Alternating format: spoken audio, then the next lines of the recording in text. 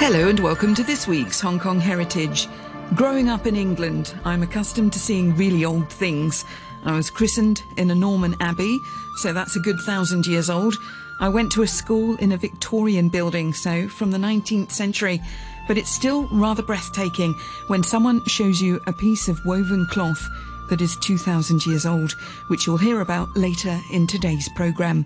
Chris Hall is a retired tax advisor. He's also a collector. He has a beautiful flat with coloured walls, French furniture, stained glass windows. Just lovely. But what we're focusing on today is equally beautiful. Chris Hall, since the late 1970s, has put together easily one of the top 10 collections of Chinese textiles in the world. Born in the Sudan before the country became independent, Chris Hall moved to Hong Kong for the first time when he was 2 years old. He would go to the UK at the age of 7 for boarding school education, returning to Hong Kong and making the city his home in 1978. Well, there are two aspects to my collection. My main collection is Chinese textiles. I came back in 1978 and I was walking through the old Mandarin Hotel where Sotheby's were having a viewing, and it was their first auction of Chinese textiles, and for me it was love at first sight. My salary then was $4,500 a month, which didn't leave a lot for buying Chinese textiles, but it got me interested. And after a few salary increases, I started to buy.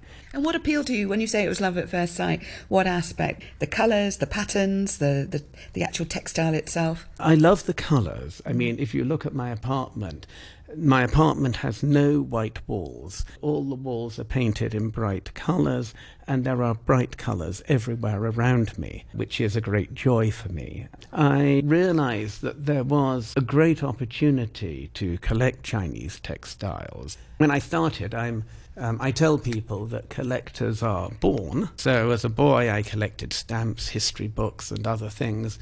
And when I started collecting in the 80s, I was collecting portrait miniatures. And of what, particularly? Before photography, people would have their portraits painted on ivory. It would be only about 3 inches high. They might wear it as a locket, or it was something that they could carry with them. And these portrait miniatures are beautifully done. You can blow them up many times and you can still see all the details. I was also collecting pocket watches, and I was collecting Japanese textiles. But I realized that, in Japanese textiles, the great collection had been put together before the Second World War. Whereas for Chinese textiles, there had only been one collector in the early Republic, and there was very little interest in old Chinese textiles. Also, in the 80s, it was a great opportunity to collect Chinese textiles because China was opening up. And the Chinese had not kept their old textiles because China had so much silk. It's like, if you've got curtains, they cost a lot of money, you hang them, but after 10 or 15 years they're faded, dirty, and you throw them away and you replace them. So China had plenty of silk, it replaced all its textiles, it never kept them. But there was one place which did treasure Chinese textiles, and this was Tibet. They couldn't make the textiles. The Tibetan monasteries would send religious texts to the emperor, and then he would give beautiful silks back to the monasteries, which they would then keep for their Buddhist ceremonies. If you go into a Buddhist temple, you'll see lots of textiles hanging around. When the monasteries were closed, the gold, the silver, the bronze were removed by the Chinese, but they were not interested in the textiles. So many of the textiles were handed out to the Tibetans. And in the 1980s, some of the Tibetans in Nepal went into Tibet and started buying these early textiles. And also, one of the few places the Tibetans in Nepal with a Nepali passport could go without a visa was Hong Kong, because of the Gurkhas, the Nepalese troops in Hong Kong. So they would buy these and then buy these textiles and bring them to Hong Kong. All right. And so I was in a very good position to buy these early textiles. I mean, when I started collecting, very few museums had any Chinese textiles dating before the 18th century. We were now seeing 15th, 16th, 17th century textiles in abundance. So I was able to buy some very good pieces, which you wouldn't be able to buy today. That's extraordinary. I had no idea that's how you built up your collection. I got to know sort of the textile dealers who lived in Nepal. They would bring the textiles to Hong Kong, their first port of call on their way to New York or London, where they'd sell them to other dealers. So I was able to buy things at quite reasonable prices, and I saw an opportunity to build up a really great collection of Chinese textiles. And I don't think that it would be possible today to build up a similar collection, regardless of how much money one has. And did any of it get sourced from mainland China itself? I have been buying some from mainland China, but mainly later pieces. For example, I've been buying cheongsam, or qipao, from mainland China. I remember going to Shanghai about 15, 20 years ago, and you could buy a cheongsam for 100 renminbi, 200 renminbi. So I've built up a collection of cheongsam, and in fact the Singapore Museum will be doing an exhibition of Chinese fashion from 1876 to 1976, and they'll now be borrowing a lot of these cheongsam that I've accumulated. One of the things they also want, which I'm sort of looking for, is a Mao suit. Is that easy to come across these days? I've asked a dealer in Beijing. There must be lots of Mao suits available. I would like a Mao suit with provenance, so you know the person who wore it, which then will make it much more interesting. I went to a Chinese textile exhibition at the Powerhouse Museum in Sydney, and I saw something that has made an impression on me. It was a man's cheongsam. This is the long scholar's blue-grey robe. There's nothing to look at, but the story was wonderful. There was a mother who wanted her son to look like a gentleman. So she took in extra laundry, she worked very hard so that she could get this robe made for the son, so that when the son left her, he wore the robe and he looked like a gentleman.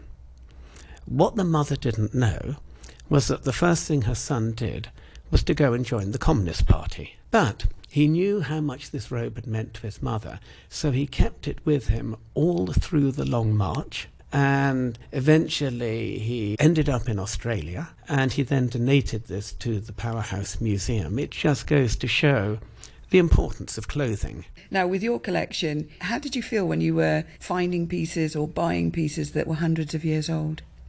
I found it very exciting. You would go to a dealer and you'd see some wonderful things which you could then add to your collection. I mean, one of the dealers told me that if I saw something in the early days, my excitement was visible, so he knew he could add something to the price.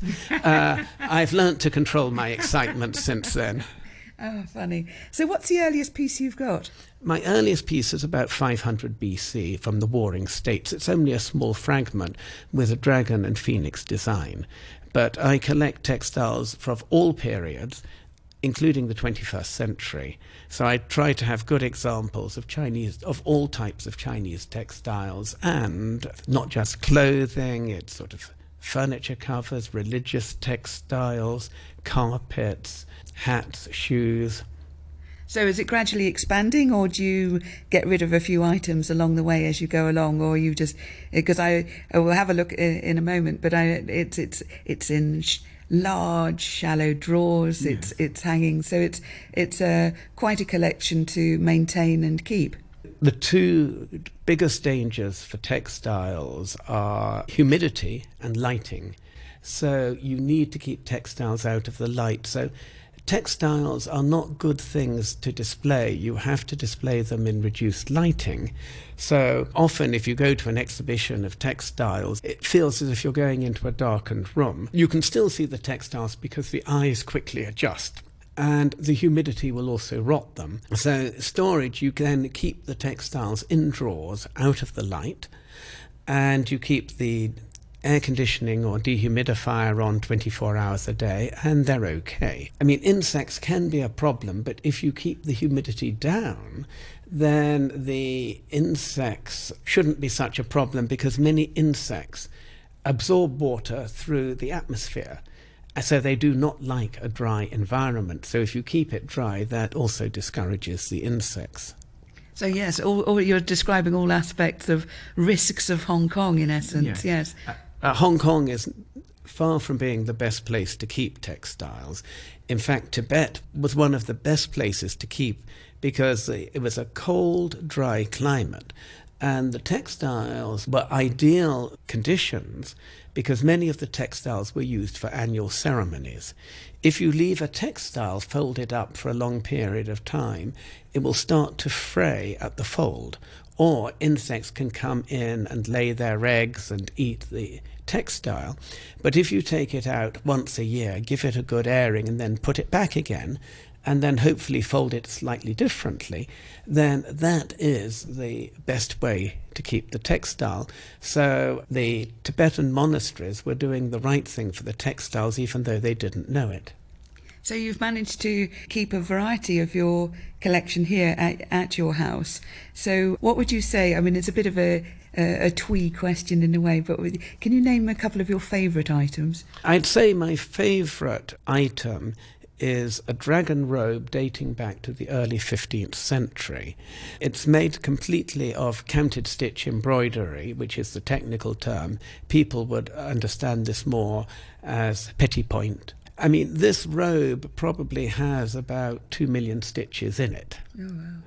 And it's very finely embroidered. On the back there's one magnificent dragon. It has a pink background, and it's the earliest dragon robe to have survived above ground. I'm not aware of another dragon robe that is older that has survived above ground. How do you mean above ground? As opposed to coming out of a tomb. I see, right. I mean, most of the robes that come out of a tomb, they've turned a brown colour, they've lost their colour. It's like looking at a tea-stained rag. Do you know any of the provenance of your dragon robe? Well, this would have been in a Tibetan monastery, and they'd obviously used it over many years. The robe had been turned inside out, because I think sort of the outside had got a bit faded. So they had reversed it, and then they put round leather patches, which were then gilded with gold, over the eyes just to make it even more glitzy. So once the robe was acquired, the leather roundels were removed. It was reversed back to showing the original exterior. So it received a lot of tender, loving care, and it now looks a magnificent robe. But as you're describing the artistry, the amount of time that's involved in 2 million stitches and the skills, and this would have been made where in China? We do not know where most of the items were made. We can guess the 4 main areas for making textiles. So Suzhou is the main centre for embroidery. Hangzhou and Nanjing are the main centres for weaving, and then also when the court moved to Beijing, textiles were made in Beijing as well. But of course textiles were made all over China. Every home had a lady who was making silk, doing embroidery. That's what Chinese ladies did. So in my collection I have many things that were made at home for the ladies to wear, or for their husbands or brothers to wear. Little purses and things like that. Also, you have many ladies' shoes. As I said, I collect everything connected with textiles. So I have a collection of bound foot shoes, which were called lotus shoes, many of which were beautifully embroidered. The foot of a lady was often considered to be her most sexually attractive part of her body. So that when the lady dressed, she would put a beautiful embroidered shoe on her foot, but it was so small. But she would also then put a beautifully embroidered ankle cover above it. She would then tuck the bottom of her trousers into the ankle cover so that the trousers were fairly plain, but the ankle cover would then help to direct the gaze to her beautiful feet. What do you think about that? It was the custom of the time. I do not think it fair to criticize people for what happened in the past. We think ourselves incredibly sophisticated and say, look, we wouldn't do that. But in 500 years' time, people will look back to the early 21st century and say these people were primitives. Yes. Look at the way they treated the environment and the climate. Essentially, the custom was that all Chinese ladies had to bind their feet in order to get a husband. The only Chinese ladies who didn't bind their feet were the Manchu ladies, the ruling elite, or the black and whites, the armors, who never married, so they devoted themselves to a family. It was incredibly painful, but if you think about the Edwardian ladies of Britain, who wore very tight corsets, which were painful, and many of them fainted. It seems to be a natural human reaction that we are dissatisfied with our bodies. I mean, many cultures have distorted the bodies, such as the Mayans in Central America pushed the forehead back. The Egyptians drilled holes in their teeth in order to put turquoise in. That can't have been comfortable. I think it is naturally good that, with education, foot binding is no longer practiced, and in fact, probably the last lady to have bound feet probably died just a few years ago at the beginning of this century. I also have in my collection little leather shoes to be worn by ladies who had bound feet. In the Republican period, many ladies let out their feet so that instead of being about 3 or 4 inches long, they were about 5 or 6 inches long. This is a pair of shoes, beautifully embroidered. The most prominent feature is a black oxen, and there's a beautiful pink flower. Now, this is the flower that oxen particularly like to eat, and this shoe would have been worn by a young girl who was looking for her ox, a future husband. Oh, I see. I have a shoe here with 4 horses beautifully embroidered on it, and of course, wearing the 2 shoes together creates the 8 horses, which is very auspicious in Chinese custom. And that's got quite a heel. It's not only just a lotus shoe, it's got a heel on it. You wouldn't want to walk a long way in that. No. When you look, you had to sort of shuffle along. I wouldn't call it shuffling. Perhaps not the most gracious verb. No. Or graceful. Yes, it was considered a very sexy and elegant walk. And in fact, the Manchu ladies who did not bind their feet, they wore special shoes like this. So they would walk on a central platform, which this one is about 1 inch high. This is a shoe for a wedding, being red in colour. So early platform shoes. And very, indeed. But the platform is not at the heel, it's right at the centre, so that the heel and the toe stick out over it. So by wearing these shoes, it was thought that the Manchu lady could have a walk similar to a Han Chinese lady with bound feet. We've had a look at your shoes, Chris. What else would you like to show me? Well, I will show you some of the children's hats, which are great fun. We have here a fish hat for a little boy, and of course the well-dressed boy needs fish shoes to go with the fish hat. Underneath the shoes there is embroidery, which may surprise you. You'd think the underneath of the shoe would get very dirty, but remember, the little boy would spend much of his time hanging on his mother's back. So he would have been fairly well off? Yes, these are beautifully made, so these would have come from a wealthy family, but even a poor family would have had some beautiful things for their little boys. The poorest people in China are the minority tribes, and they have some beautifully embroidered baby carriers and things like that. And if you think your brother is a little pig, you give him a pig hat to wear, and also pig shoes. They really are beautiful. How old are they? These are probably about 100 years old, say early 20th century. But they're in immaculate condition. They wouldn't have been worn very often. Absolutely lovely. And so with the fact that this is a pig, those are the fish, is there any, in terms of good luck or zodiac signs or anything? The most usual hat you see for a boy is a tiger, in order to protect the boy against evil spirits. Also, the reason why a boy would wear an animal hat, it would hope to try and deceive the evil spirits into thinking that he was not a boy, but just an animal, therefore not worthwhile making sick or killing. And what about girls? Girls are not important. But you have also here phoenix shoes for a girl, I see. Yes, here they are. Beautiful red shoes for probably a little girl of about 3 years old. Yes. When did you first start collecting then? I became interested in 78, but I've been collecting seriously since 85. And do you still carry on today? I'm still collecting today. In fact, later this morning, a friend from Australia will come, and he normally brings one or two things to show me. And I usually succumb to temptation, and he has a little bit of money to pay for his holiday. A lot of the time, when you said it right, when you begin in the late 70s, early 80s, these items are coming in from Tibet via Nepal. Yeah. These days, is it a bit tougher to find things? Is there more collectors interested? There's much less on the market. I wouldn't see so many Ming pieces, and when very good things do come on the market, they often go for hundreds of thousands of US dollars, and I can't afford them. No, fair enough. Would you say that following on from, obviously during the Cultural Revolution there would have been less interest, would you say that now China itself is far more interested in its own heritage? Certainly. I mean, there are now Chinese collectors, not many collectors of textiles, but there are a few. In the Mongol period, the Mongols wore cloth of gold.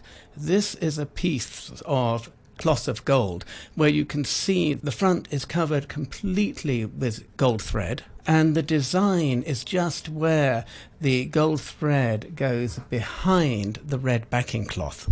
So you can see some red lines on it to create the flowers and the foliage. So you can see the back is red, and the gold just comes through in very small areas. And this would be used, there's bits, just a bit cut out in the corner Yes. here. So this would be used for... A robe. For many people, they might just use the edging. They'd use small strips as edging. But for the really wealthy, a complete robe would be made out of this. Wow. Gold thread. So this is about 600 years old.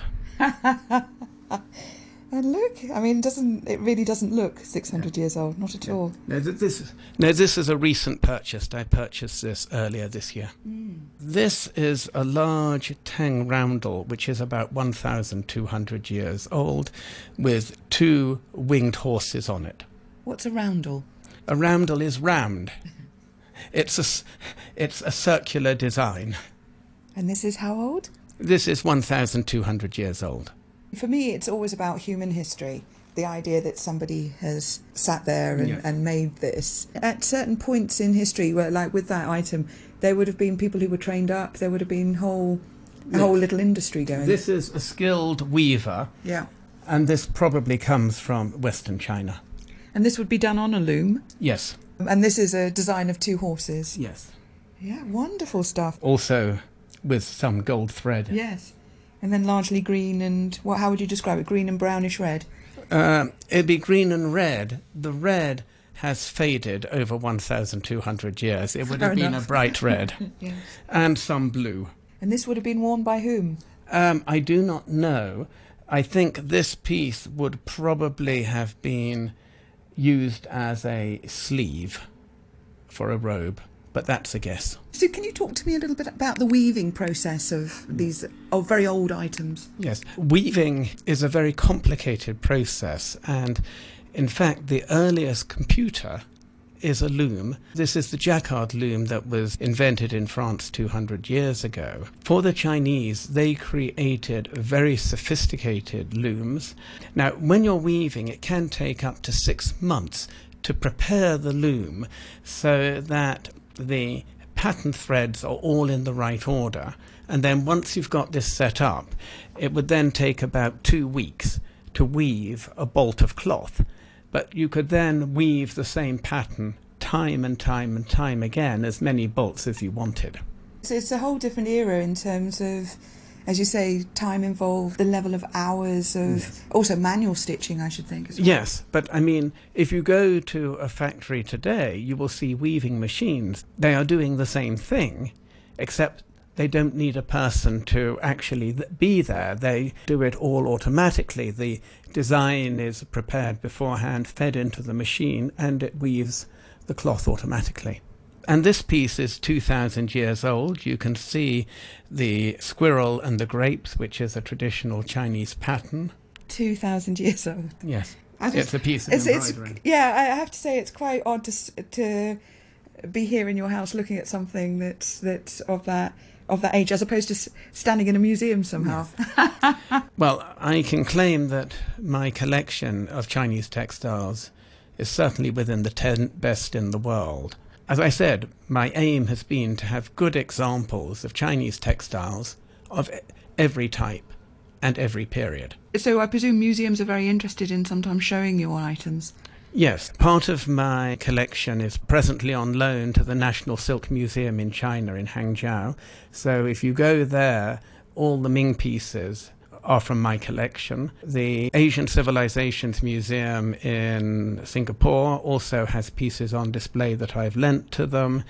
And in fact, the Liangyi Museum in September will open a new exhibition of Chinese accessories, and many of those accessories are borrowed from my collection. The Liangyi Museum is in Hollywood Road. So this would have been an official vest for the wife of a first-rank official, as you can see from the crane with a red head. I see. So each of the birds are very much show the insignia of a certain level of official. Correct. All official, for the 9 official ranks, were each represented by a bird, and the 9 military ranks were each represented by an animal. Many museums throughout the world asked to borrow things from me. One of the most entertaining was when the Museum of Sex in New York borrowed from me a prostitute's apron, or dodo as it's called. This is a very demure piece of cloth with a blue floral pattern on the front, but when you lift up the flap, you can then see 4 amorous couples, beautifully painted. This is from the early Republican period, about 100 years ago. One of the ladies is completely naked, except that she's wearing her gentleman admirer's trilby hat. My thanks to Chris Hall, talking there on his beautiful Chinese textiles collection. Next week, I talk with Jerome Tam of the one-stop wedding platform Our Big Day, where people can sort out all aspects of their wedding day and learn about typical Hong Kong Chinese wedding traditions. Usually the gold that the groom's family will give come into this endowment, but they kind of go back to the grooms, and you give it during the tea ceremony. And yes, it's very much a huge part of it. And I think, yes, these are not day wear. There are some that are changing. So Jenny got a really lovely necklace from my parents that it could be wear in a day. It's not just like, pigs and big utters and things like that. But I think nowadays, a lot of that, and reason why it's still kept in gold is because gold holds some value. And actually, most of the jewelry company that sells these jewelry, majority of them charge the gold, just the price of gold, with a small amount of like a craftsmanship fee on top of it. Because the idea is also like this is a way to help the couple down the road. Obviously, unless you need to, you don't want to sell them. But if down the road you do come into difficulties, you at least have a little bit of financial support if you ever need to like pawn it or sell it. That's Jerome Tam of Our Big Day, who will be on the programme next week. Thanks for listening, and join me next week on Hong Kong Heritage.